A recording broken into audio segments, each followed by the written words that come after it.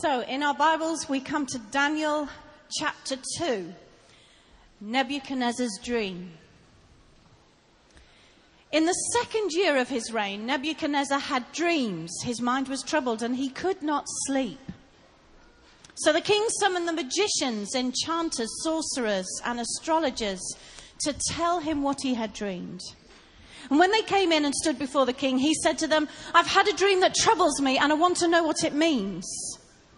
Then the astrologers answered the king in Aramaic, "O king, live forever. Tell your servants the dream and we will interpret it." The king replied to the astrologers, "This is what I have firmly decided. If you do not tell me what my dream was and interpret it, I will have you cut into pieces and your houses turned into piles of rubble. But if you tell me the dream and explain it, you will receive from me gifts and rewards and great honor. So tell me the dream and interpret it for me." Once more they replied, "Let the king tell his servants the dream and we will interpret it." Then the king answered, "I am certain that you are trying to gain time, because you realize that this is what I have firmly decided. If you do not tell me the dream, there is just one penalty for you. You have conspired to tell me misleading and wicked things, hoping the situation will change. So then, tell me the dream, and I will know that you can interpret it for me." The astrologers answered the king, "There is not a man on earth who can do what the king asks. No king, however great and mighty, has ever asked such a thing of any magician or enchanter or astrologer. What the king asks is too difficult. No one can reveal it to the king except the gods, and they do not live among men." This made the king so angry and furious that he ordered the execution of all the wise men of Babylon. So the decree was issued and put the wise men to death, and men were sent to look for Daniel and his friends to put them to death.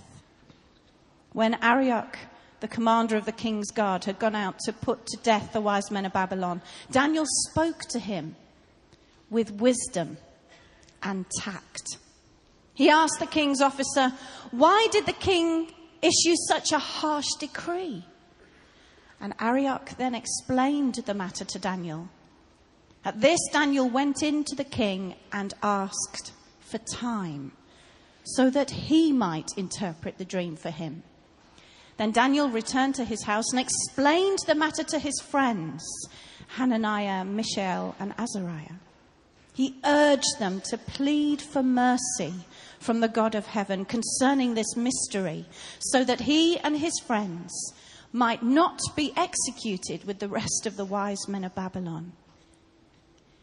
And during the night, the mystery was revealed to Daniel in a vision. And then Daniel praised the God of heaven and said, "Praise be to the name of God forever and ever. Wisdom and power are his. He changes times and seasons. He sets up kings and deposes them. He gives wisdom to the wise and knowledge to the discerning. He reveals deep and hidden things. He knows what lies in darkness, and light dwells with him. I thank and praise you, O God of my fathers. You have given me wisdom and power. You have made known to me what we asked of you. You have made known to us the dream of the king." This is the word of the Lord.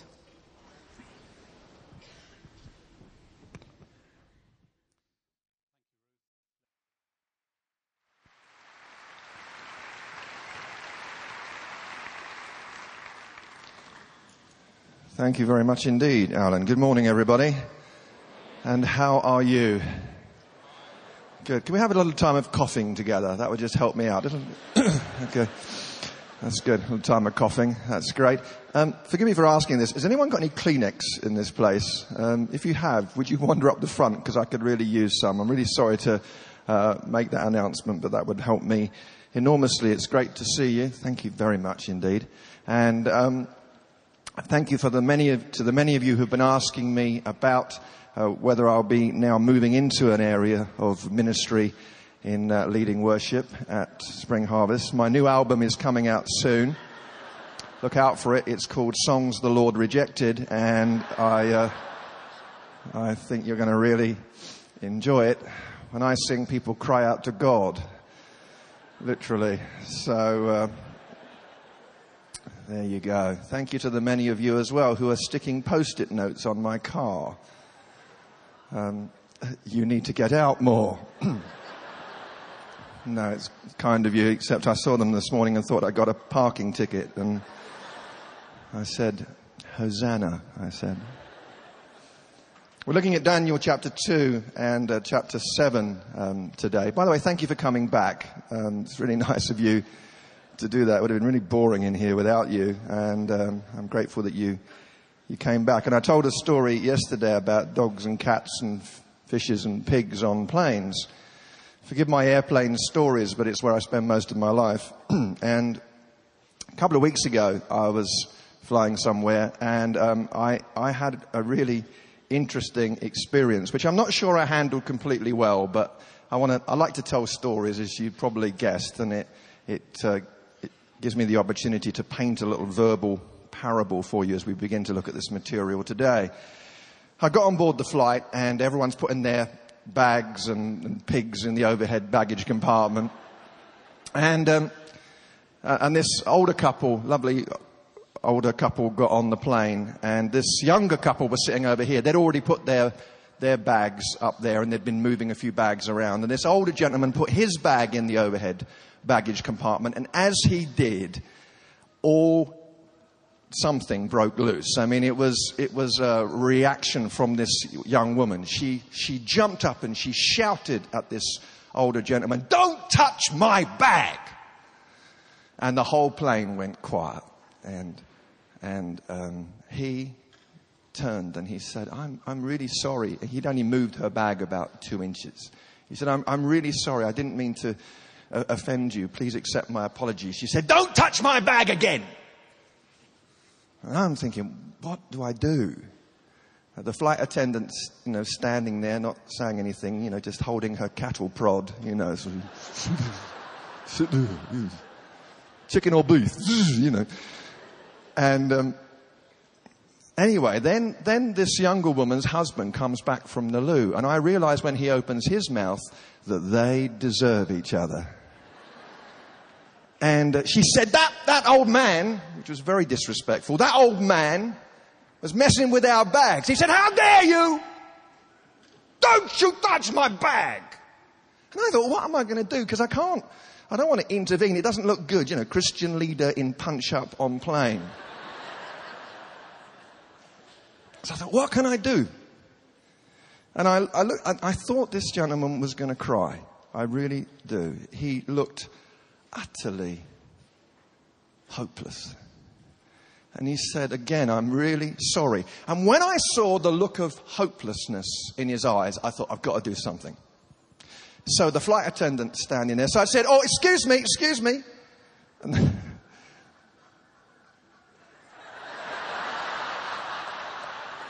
it's all right. Just got out of the overhead. It's all right. Just put it back. And I said, "Excuse me." She said, "Yes, sir." I said, "Can you tell me where I should put my bag?"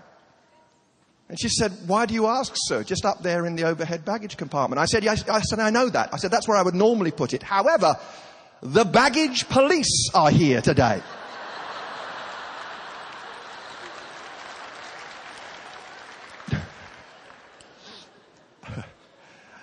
And I said, "They've just been really telling this gentleman off, and they were moving bags around, and he didn't do anything wrong, and I'm kind of scared." And they don't come up to me afterwards and say that wasn't very Christian. I don't know whether it was or not, but all I can tell you is the old gentleman started to giggle. And the flight attendant started to giggle. And the young couple looked like they wanted to kill me.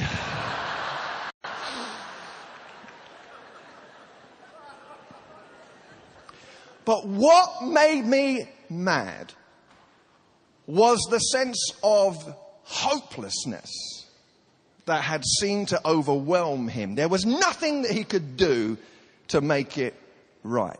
Hopelessness is a dangerous, toxic thing. Hope is so very important to us all. Hope, Hebrews 6:19 says, is the anchor, the anchor of the soul. It's what keeps us going through the very darkest of seasons. For this joy set before him, Jesus endured the cross, Hebrews 12:2. Hope is a member of that trinity of what we must have that Paul refers to in 1 Corinthians 13:13. These three remain: faith, hope, and love. Hope superseded really only by love. And I want to say to us today that hope and holiness are totally linked. When you and I lose hope, we are capable of all kinds of sin. 1 John 3 verses 2 and 3. We shall be like him, for we shall see him as he is. Everyone who has this hope in him purifies himself just as he is pure. You see, hope and holiness are bound up together.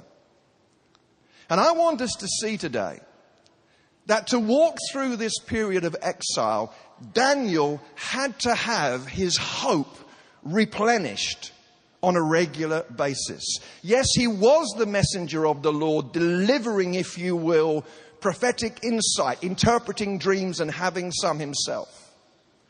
But not only is he the messenger, but I suggest to you that he is also the partaker of the hope that is bound up in those messages. If I didn't earlier this morning walk through this Bible reading for myself, if I am not myself a member of the congregation today as well as the preacher for this moment, then there's something wrong. And there's a danger that that can happen.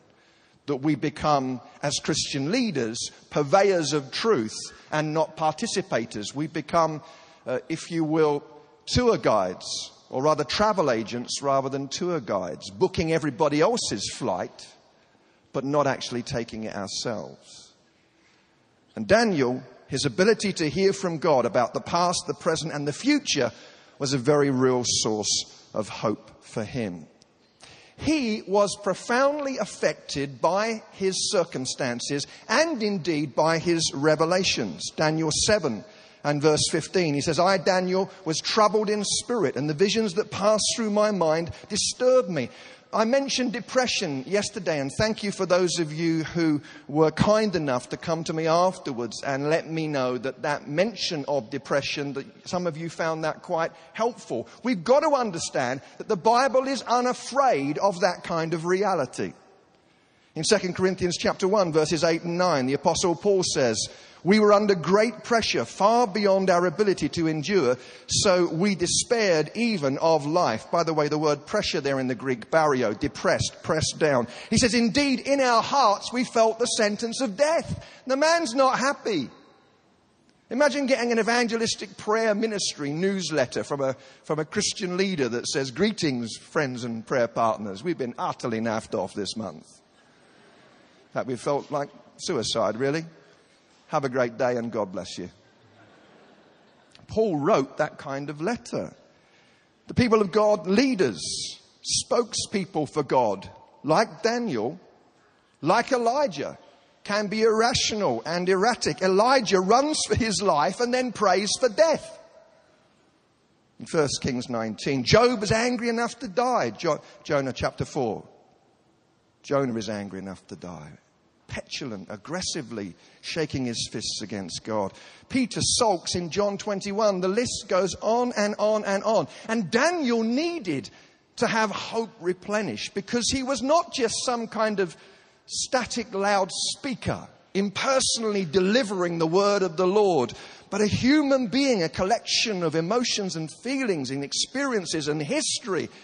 And he could be troubled. Famously, we know, don't we, that Daniel emerges from this story as a man of consistent spirituality, famously praying 3 times a day. Daniel 6 verse 10. But I want us to see that hope is woven into the fabric of that spirituality. He opens the windows. He faces towards Jerusalem. What is he doing? He's facing the temple. It's prescribed in 1 Kings 8. When the heavens are shut up, when there's no rain because your people have sinned against you, and when they pray towards this place and confess your name and turn from their sin because you've afflicted them, then hear from heaven, forgive the sin of your servants, your people Israel. Open the window, look towards the temple, which was in ruins at that time. He is looking at a demolition site. But you see, that's hope. When you see what is, and then when you maintain a vision of what can be. You can read about that abandonment of the temple in Ezekiel 9 through 11. Notice this 3 times a day approach. That's not a religious requirement, but I believe he's pacing himself to get through each day, replenishing himself with the hope that only comes through prayer.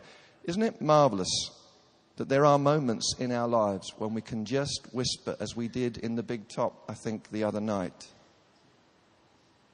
help. Help. And there's something that can happen to us in that place of prayer that can replenish that wonderful sense of hope. Remember with me, before we dive into this more fully, that this was not a brief experience. This was a 70-year experience of exile. Daniel 1:21. Daniel remained there until the first year of King Cyrus, 538 BC, the beginning of the restoration period. So Daniel got to see the beginning, the dawning of hope fulfilled. But in the meantime, he had to live in the strange land. But as Goldingay, the commentator, says, he outlasts his conquerors. Can we pause for a moment and just remember that this Christian race is a marathon. It's not a sprint. It's a mini-series. It's not an episode. And I'm discovering in my own life the power of getting an attitude that is hopeful. About a year ago, I took up running. I go running most mornings. The Lord did not lead me to go running this morning, but I go running most mornings, and I've discovered this battle that I have with my own head. Normally after the first couple of miles, my brain cells join up. I've got 2, and they say things like, "This is madness. You are 48 years of age. Take a nap in the gutter, in the curbside, order a pizza and a beer. This is not good for you." I have to short circuit my brain when messages of hopelessness come through. So, what can we learn from all of this today? Let me show you where we are going. We're going to do some foundational comments. You'll note that we're looking at 2 chapters today, although our reading was from one of them. We're going to take a brief look at the 2 dreams. Then thirdly, we're going to have some lessons from this on how God is heard, and then some lessons from what God actually said. So let's do a little overview and make a few brief comments first of all. You've already heard from Alan that today our theme broadly is prophecy. Can I just say that as I address that word this morning, I'd like to use the word in the broadest sense of being a people who hear the revelation and truth of God, rather than simply locking that up to prophecy in terms of the specific gift of the Spirit, if you will, obviously occurring throughout Old and New Testaments, a word from the Lord model. I'd like us to think about just simply being a people who hear and proclaim the truth of God, be that through a still small voice in our hearts, through community, through discussion and prayer, and of course, primarily as we come to Scripture. Also, just a little technical detail, we are taking a chiastic approach to this today. Daniel is not completely chronological. Daniel is like a spiral staircase that you climb and you return to previous ideas. So the concepts of Daniel chapter 2 are fully mirrored in the vision of Daniel chapter 7. It's a Hebrew literary device, and so it's entirely appropriate that we pair those 2 bodies of material together in order to do our study together today. Okay, let's just do a brief, really fast overview. How many of you have got your Bibles, please? Let's just do a little Bible check. Come on, let me just see those. That's good. Well, there's some really desperate people who are holding up their sandwiches. So, okay. All right, let's just open to Daniel 2, and let's just take a really fast trip through this. Daniel chapter 2. And this dream of Nebuchadnezzar's took place approximately in 604 BC. And just as I quickly take you through this overview with me, just allow your eyes to run over the scriptures, because it will help perhaps for this to slot into place for you. The first 13 verses of Daniel 2, the dream troubles the king. He summons his magicians. They're not able to help. He commands their mass execution, which will ultimately include Daniel and co, who were not there at the time.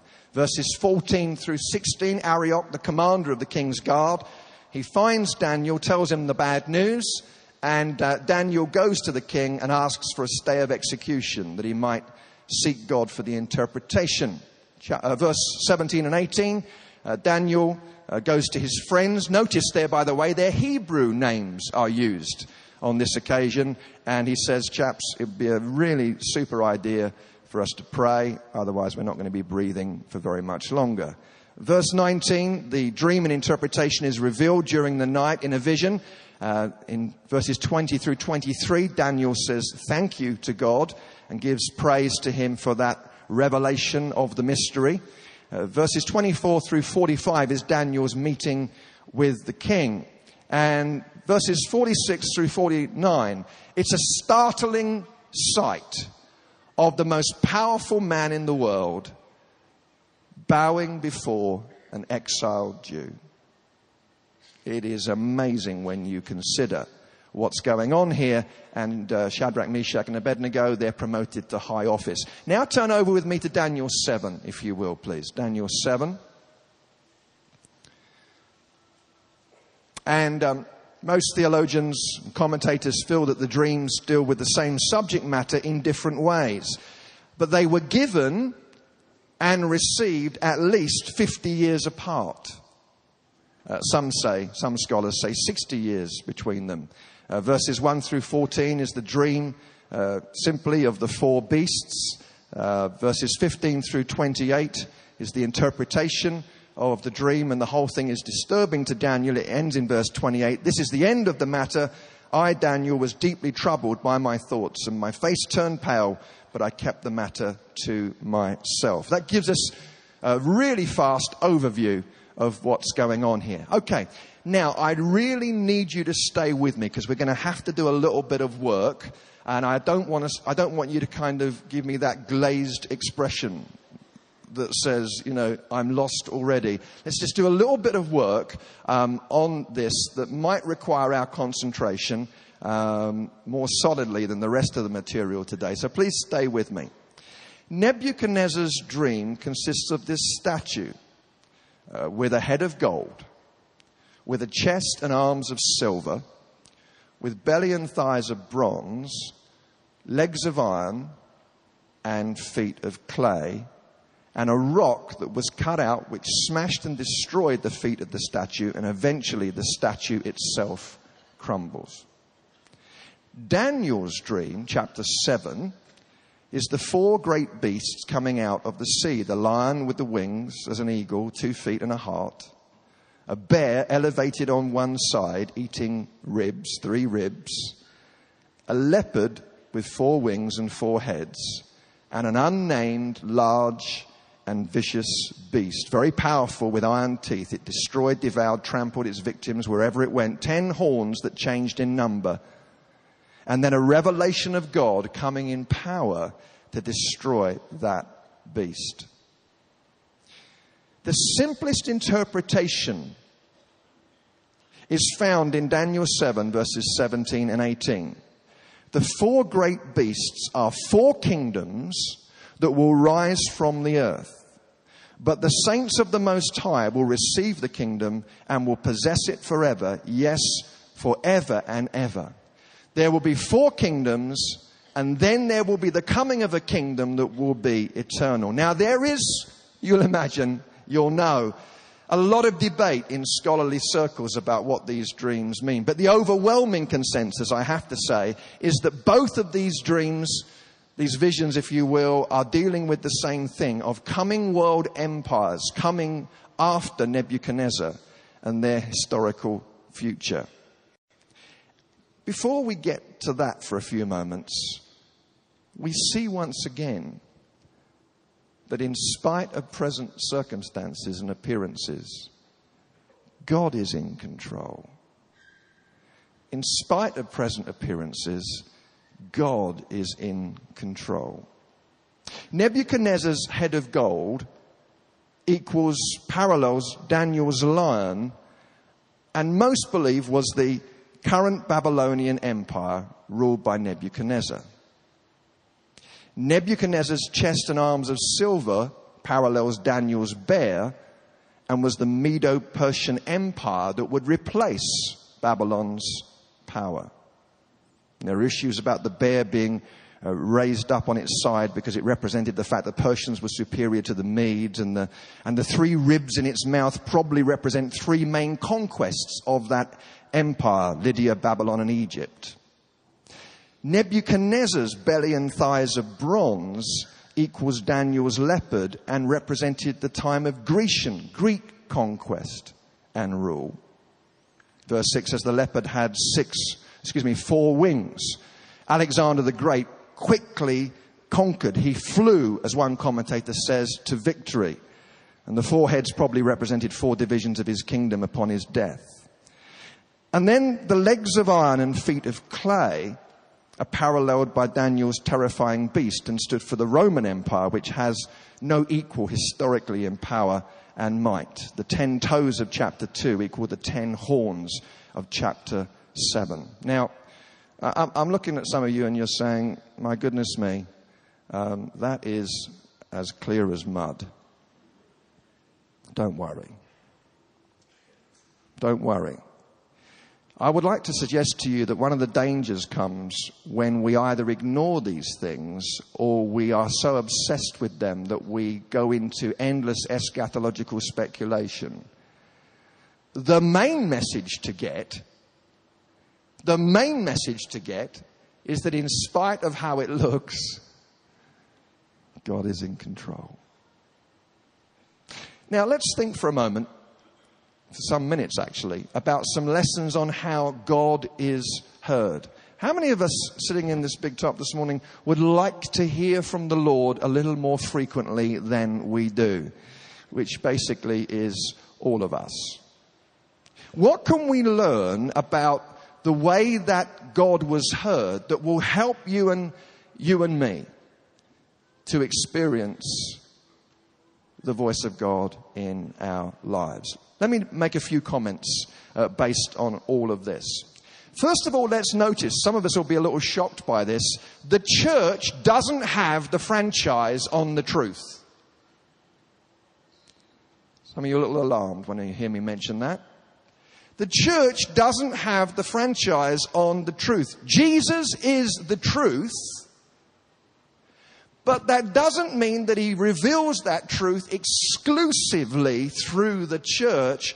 Dallas Willard says God is always at play throughout the earth, and prophetic truth is to be found in creation, in creativity, in a vast array of different sources where we might not expect to discover truth. Who is it getting the dream in Daniel chapter 2? It is Nebuchadnezzar. What does he do when he gets the dream? He has an occult party. He summons all of his magicians, enchanters, sorcerers, and astrologers. Notice that language there. The writer of Daniel wants us to know. He doesn't just have a little magic circle going on here. Magicians, enchanters, sorcerers, and astrologers. It's Nebuchadnezzar who's getting a revelation. Sometimes we Christians can come across as being so smug. Like the only people who know anything about anything is just us. And we disenfranchise people in their own journeys. And then we get a little bit confused because suddenly someone in Hollywood presents a film like The Truman Show or Bruce Almighty. And I don't know about you, you can disagree with me entirely about this. I think that Bruce Almighty contains some powerfully prophetic messages about grace. And suddenly, Hollywood, of all places, is prophesying to the world. I think that's fantastic. I think God is having a laugh. God is having fun. Because He, the Creator, is able to inspire truth from all kinds of unusual sources. When I look at a beautiful work of art, or I listen to some fabulous music that is not technically Christian music, shall I ascribe that beauty to some devil? No. The Creator God is the genius behind all of that. So it means I can look at a work of art or hear some wonderful music. And the person who wrote those notes on a piece of paper 300 years ago may have been completely anti-God, but somehow could be hijacked in their composing to bring revelation and truth as those who are moved by their music listen to it. That's why I suppose I have a bit of a problem theologically with the idea of Christian music, even of Christian books. Theologically, I'm not sure that those are appropriate designations. I think there's good music and bad music. There's good books and there are bad books. Truth is to be found sometimes in the most unusual places. Secondly, when it comes to truth, and particularly when it comes specifically to prophecy, let's insist on the real thing. I love the fact that Nebuchadnezzar is not going to put up with any shenanigans from his magic circle. They want to know the dream. He says, I caught you, boys. No. You tell me what my dream was and then tell me the interpretation. He's not looking for some kind of mumbo jumbo. He wants the real thing. And Daniel's really canny and clever as well. Because Daniel says in verse 27, no wise man, enchanter, magician or diviner can explain to the king the mystery he's asked about. He's making sure everyone knows he's not had any inside information that's been given to him by somebody else. Brothers and sisters, I'm standing before you as someone who believes in the operation of the gifts of the Holy Spirit for today. I believe in prophecy. I believe in the exercise of those gifts, and my life has been wonderfully messed up by prophecy. I am standing on this platform today because of prophecy, because somebody brought a now word from the Lord to me. But I want to say to us, in our pursuit of hearing the voice of God, let's be like Nebuchadnezzar. Let's insist on the real thing. Do not put out the Spirit's fire. Do not treat prophecies with contempt. Test everything. Hold on to the good. 1 Thessalonians 5, verse 19. When it comes to prophecy, it's an easy breeding ground for manipulation. Followers do it. Leaders do it. The leader who says, don't ask any questions about where we're going as a church. The Lord has told me, and that's where we're going to go. If that's the consistent diet that you hear, the Lord is telling you, get out of that church. Because when we use prophecy in order to justify our leadership exclusively, we are beginning to forge the sociology of a cult in our churches. Let's realize that mistakes can be made in the prophetic. I've often told a story, forgive me, but I love to hear these stories of these lovely mistakes that are made. It's nice. In the Old Testament, they stoned false prophets. In the New Testament, we don't do that. We just weigh the prophecy, which I'm personally quite grateful for. How about you? And I love this episode where somebody stood up in a church and said, thus says the Lord, which personally I always think is a mistake because I think that's for us to figure out, not for you to say. And they said, just as Moses led the animals from the ark 2 by 2, so I shall lead you forward, says the Lord. And they sat down and mass confusion hit the congregation. People are going, Moses? He weren't Moses, was it? Was it? No, I'm sure it weren't Moses, was it? Was it? I'm sure it weren't, was it? Wasn't it Noah? It was Noah, wasn't it? It was no big deal. It was just a little simple mistake. But 5 minutes later, the person stood up again and said, "Thus says the Lord, I, the Lord, am mistaken."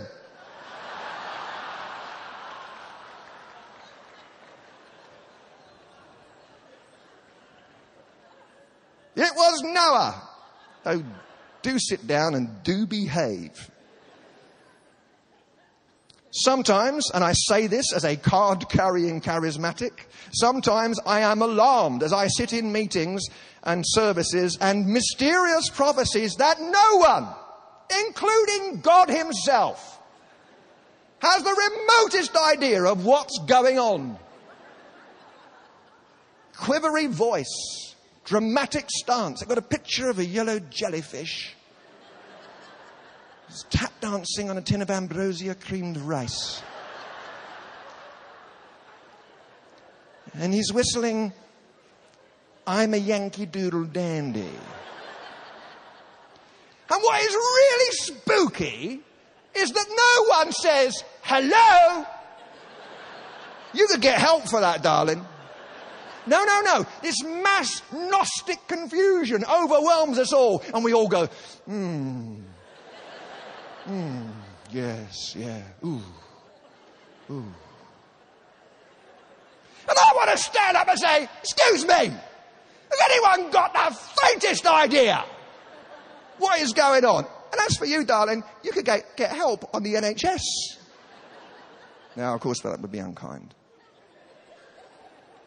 But I need to say this to my charismatic colleagues because I'm followed around by people who come up and prophesy over me. And sometimes it's fantastic and it's wonderful and it's life-changing, and sometimes it's utterly bizarre. And I look at them and they go, "Does this mean anything to you?"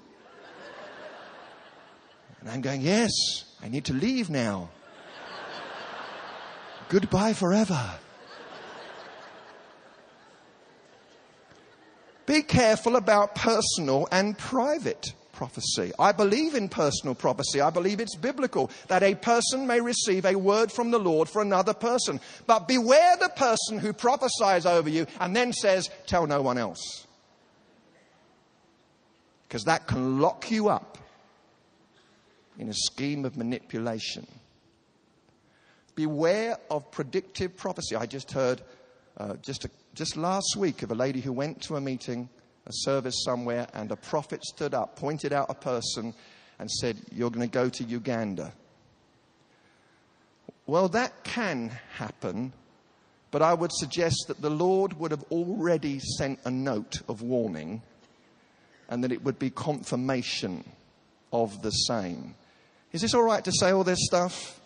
Because otherwise we're going to end up with complete and utter madness. And again, I say this, I don't want anyone to come to me afterwards or leave another note on the motor saying,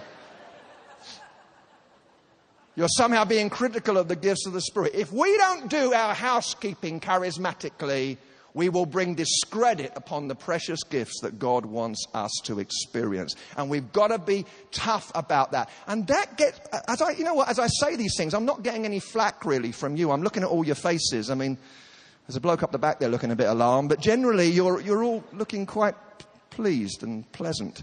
But this gets me into trouble when I say these things. It does. In fact, I said some of these things at one conference recently, and a chap came up to me and he said, "When you were speaking today, I saw a mark on your head."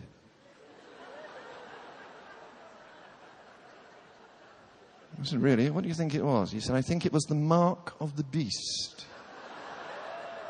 Aha! The mystery revealed. I said, "Really?" He said, "Yes." He said, "But I love you."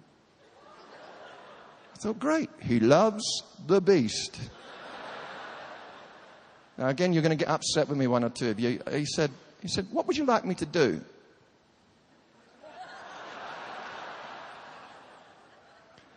I said, "You know what? I'd quite like you to really just go away." I was not being unkind, but I'm not going to dignify this madness with a conversation. we have got to do our housekeeping. And this stuff does get me into trouble. There are some people who think that I'm somehow treating prophecy with contempt. I suggest to you that unchallenged, unvetted, unweighed prophecy is treating it with contempt.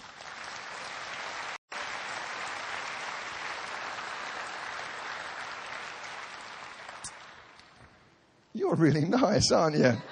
You're thinking, oh, bless him, we'll cheer him up. He's not the beast after all. That's a relief. And if you see anything bouncing, it's just sweat. That's all. It's just... Secondly, not only should we insist on the real thing, but let's know that God is present, willing and able to speak. I think we need an increased expectation. I want to balance that statement in a moment. Chapter 2 and verse 11, the occultic groups say what the king asks is too difficult. No one can reveal it to the king except the gods, and they do not live among men. Not true. Heresy. The idea that the gods, or more specifically God, doesn't live among humanity is wrong. That's the glory of the incarnation. But Daniel knows different. He's had an experience with the vegetables and the servants and the dreams. And he's knowing that actually God is very much involved in the detail. And would you notice the fantastic thing, the thing I love about God is his involvement, not just in the macro, but the boring little bits.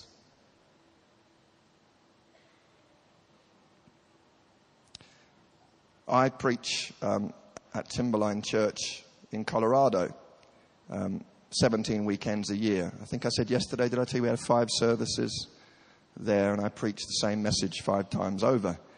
And I have this fear. We have about 1,500 people in each congregation, and I live with this fear that I'm going to sleep in on Sunday morning. I set 2 clocks this morning in my chalet, and my alarm clock, it is the Beelzebub 666. Has anyone else got an alarm clock like that? It doesn't wake me lovingly. It doesn't go bring, bring.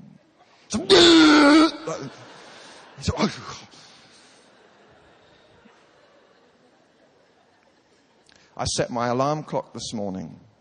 I set my telephone this morning. I asked the geese to stop by. And lo, they did.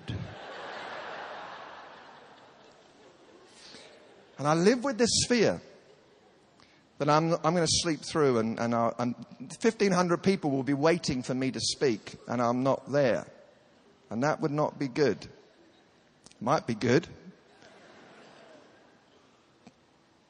A few months ago, I went to bed and I did not set my telephone, I set my alarm clock. Went to sleep, had a dream that my alarm clock had died, that I'd slept through, and 1,500 people were waiting for me. I woke up in a cold sweat, looked at my alarm clock, which had died. Breathing a prayer of thanks, I put a battery into the alarm clock, went back to sleep, and wondered at the mystery of, did God give me that dream to save my bacon? I think he did. I am offended by my own affirmation. How dare I suggest that God is interested in alarm clock batteries when we live in a world of such universal suffering and pain? The problem of the universe is not unanswered prayer. The problem is answered prayer. Any prayer that we get answered is almost a blasphemy if you look at it with that kind of convoluted logic. But the truth is that God does show up in the incidental details of our lives, and I have no right or desire to prevent him from doing that. I do think sometimes God is having fun.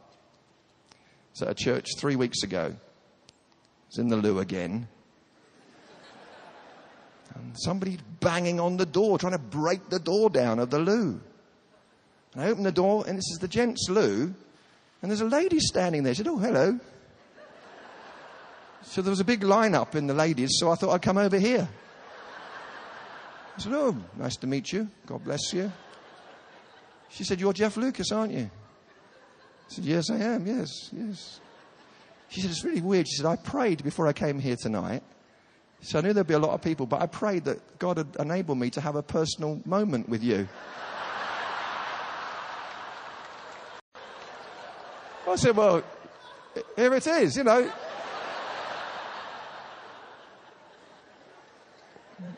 Let's have a chat and here's some paper you can write some notes on, you know.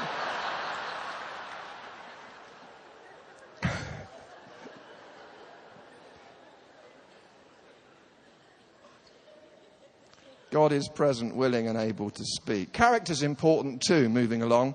Notice in verse 14 of chapter 2, when Arioch, the commander of the king's guard, had gone out to put to death the wise men of Babylon, Daniel spoke to him with wisdom and tact. Can I just say that sometimes I hear this phrase going around. People talk about prophetic temperament. I don't know whether you've ever heard that phrase, or even artistic temperament. Yes, they're really gifted, they really hear from God, they're really obnoxious, but it goes with the territory. No. Daniel had the ability not only to reveal God through the prophetic, but to reveal God through his character, wisdom and tact. And then time and prayer are important if we are going to hear from God. Would you notice that Daniel requested a stay of execution, that he might have time to consult with his friends? You know, that's an area where I'm constantly feeling challenged. Those that wait upon the Lord will renew their strength. It's the waiting bit. Does anyone else find that difficult? We're living in an instant world. For some of us, our entire exercise program has been completely destroyed because now we've got a remote control for the telly. Do you remember the wonderful heady days when we used to get up from the couch, walk across to the TV? I mean, it was tough. No pain, no gain. And now you just punch a button and pew. Fantastic. I live in America. Fast everything. Fast food. I go to the bank. I don't even have to get out of my car. When I want to pay a check in, I put it in this plastic tube and press a button. Boom, it comes back. I drive out. It's instant. I don't want to... How many people are here? I was going to say fishermen, but some ladies do it. How many people who like fishing are here? Raise your hand. Raise your hand. It's no sin. Raise your hand. Come forward right now. Prayer team want to talk with you. I've got a friend who's into carp fishing. He goes out for 3 days and waits for the ugliest fish in the world. And he catches a fish. And then he has a photograph taken of himself with the fish. And you go around there for dinner and he says, do you want to see me fishing photographs? You say, oh, tempt me not. Well, that's really easy. You know that when you look at people's holiday snaps, you have to figure out what they are. You don't have to do that. Here's me and a fish. And here's me and a fish. And here's me and a fish. I don't want to wait. I like the shampoo with the conditioner combined. I didn't fully dry off this morning. I begin most mornings damp because I want to get on with the day. You didn't need to hear that information, did you? I don't want to wait. It worries me. Again, a little comment, if I may, to my charismatic friends and colleagues. Where have we got this idea that every Sunday has to be a Holy Ghost explosion? Every Sunday. Where have we got that idea? It's immaturity. It's not normative Christianity. And in the end, we'll fake it. Sometimes we just need to come together and study Scripture and pray. Have a cup of tea and a rich tea biscuit.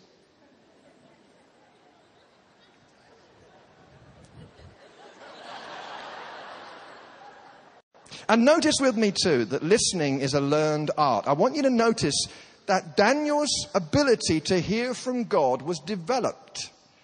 In the 2nd and 4th chapters, he's an interpreter of Nebuchadnezzar's dreams. He then has a dream himself, but it's a vision in a dream of the night. Then he has a vision in a waking state in Daniel 8. And then in the final 2 revelations, the ecstatic state is no longer needed. You see, what I'm trying to say is these things we learn to discern. We learn to operate in these gifts. A couple of other things before we move into our final section. When God speaks, praise the God who speaks, not the prophets who are the postmen and women who deliver the message. King Nebuchadnezzar, verse 46, fell prostrate before Daniel, paid him honor and ordered that an offering and incense be presented to him. Not a great idea. Mysteriously, Daniel doesn't rebuke him for that. Maybe he's picking his battles again. Can I make a little comment about that? This morning, when Alan shared with us the pain of the loss of his clothing to the local charity shop, and then introduced me and said, let's welcome Jeff, and you gave a round of applause. When in the big top this evening, Tony Campolo, very dull, uninteresting,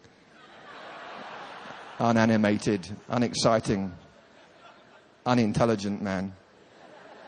I say all of that just in case you're wondering, because he's precisely the opposite of all of those things. Tony's an incredible man. We're so pleased he's with us this week. When Tony is welcomed, we will welcome him. We will introduce him.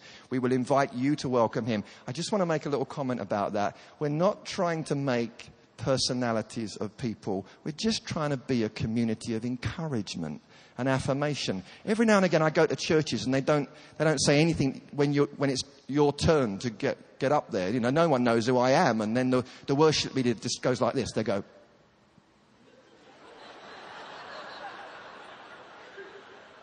and I've become a bit naughty now. I kind of just go, what?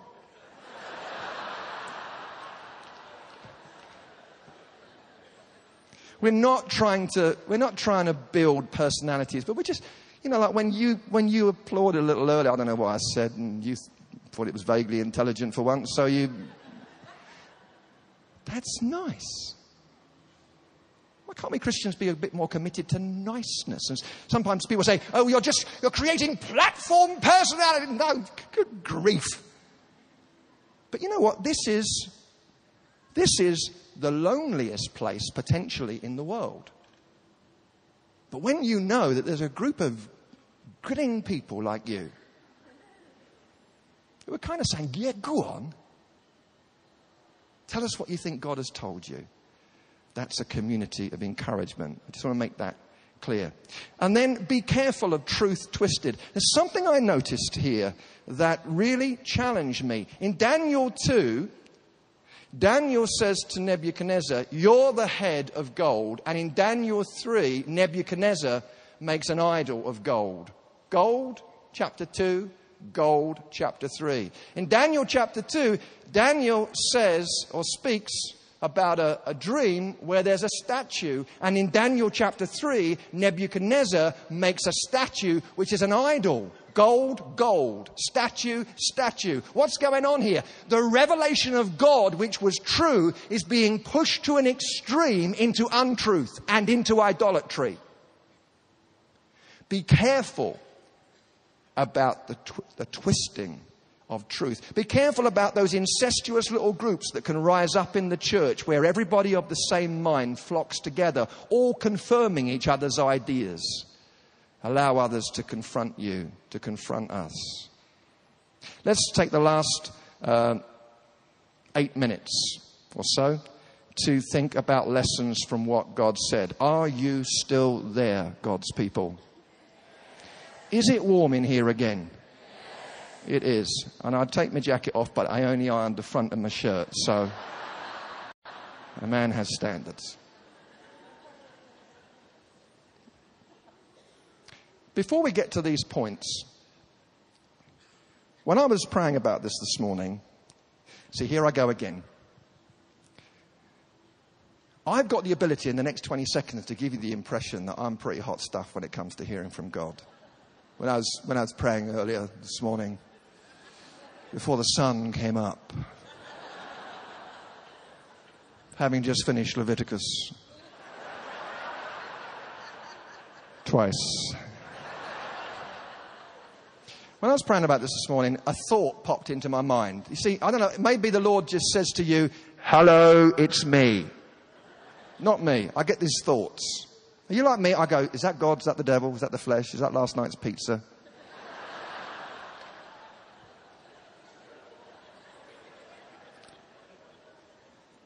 Some of you are going, this is last night's pizza, aren't you? Yeah. And this thought landed.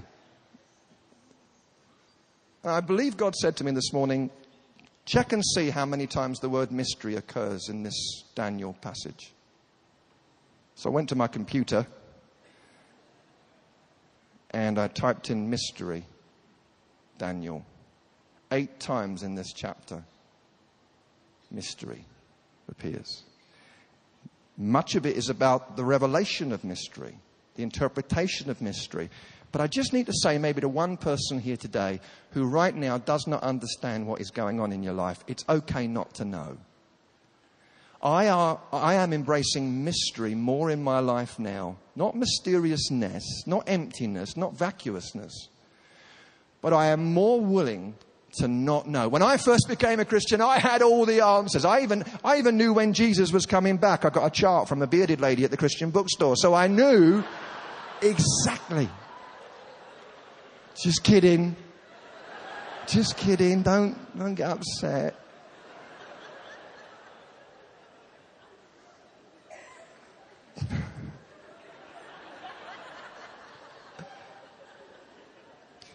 For any who are offended by the last statement, this is an official Spring Harvest announcement.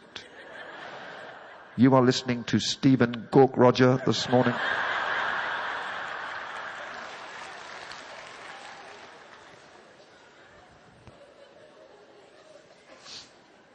I'm much more willing to trust. I'm going to make a statement which you might find offensive. I hope you don't. I've realised my application to join the Trinity has been turned down.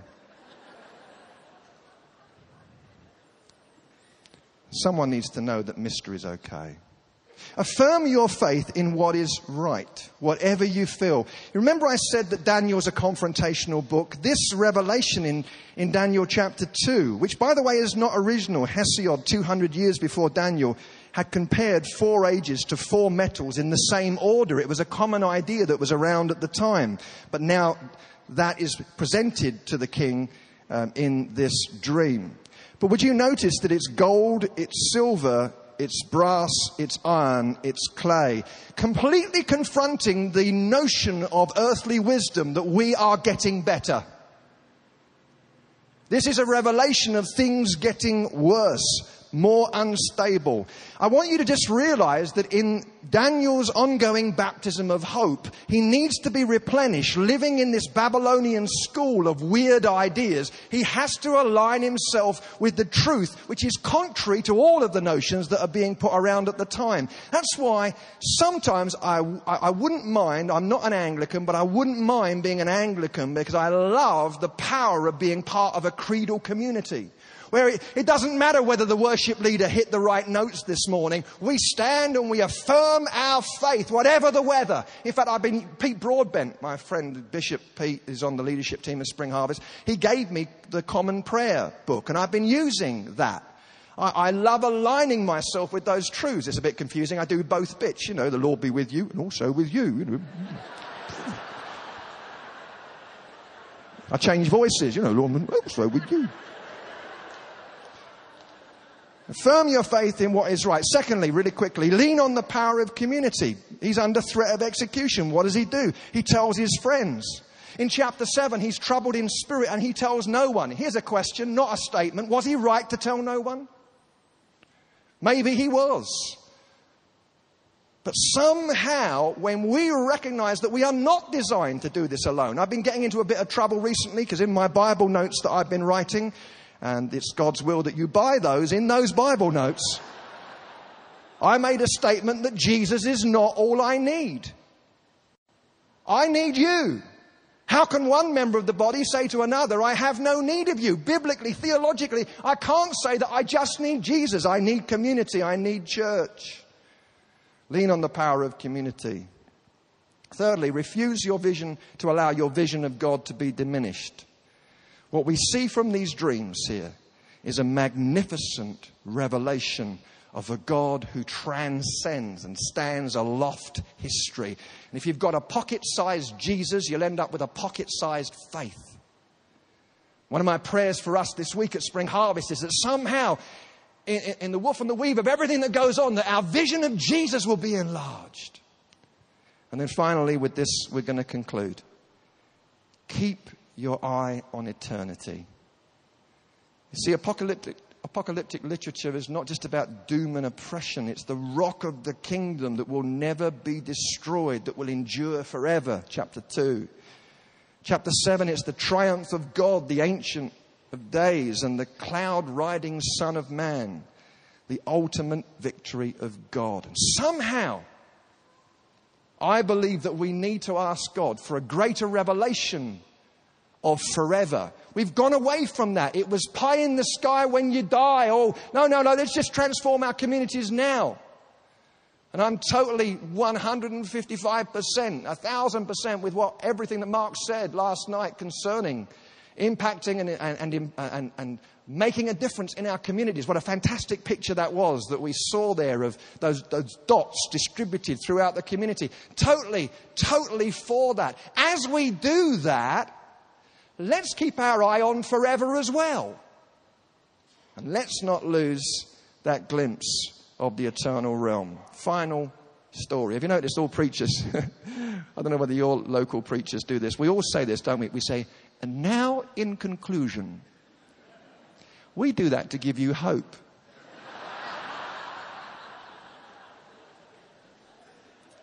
We've got 2 minutes to go, so I want to tell you one last little story as we wrap all this up, thinking about hope and revelation, inspiration from God.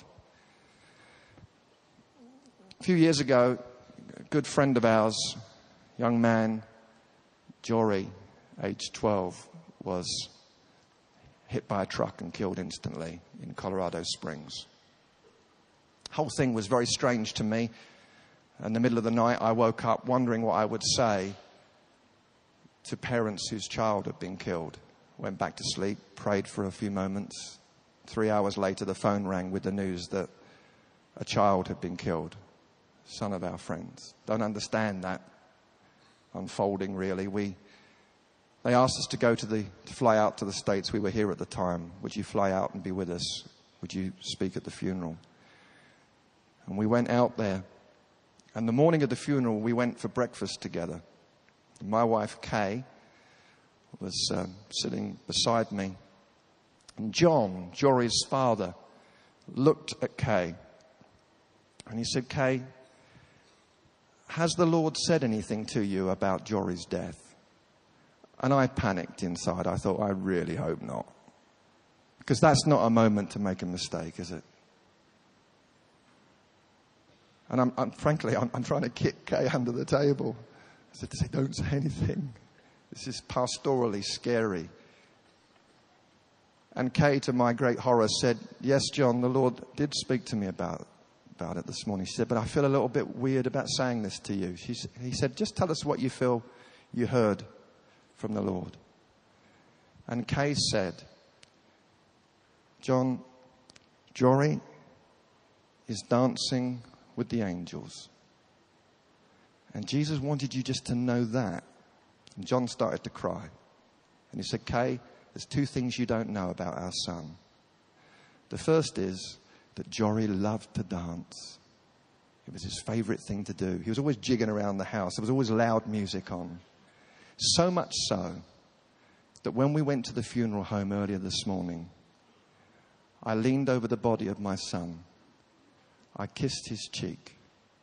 And my last words to him were, dance, Jory, dance. And now we've come for breakfast. And you tell me, with hesitation, but I'm so glad to hear it, Jesus says, he is dancing with the angels.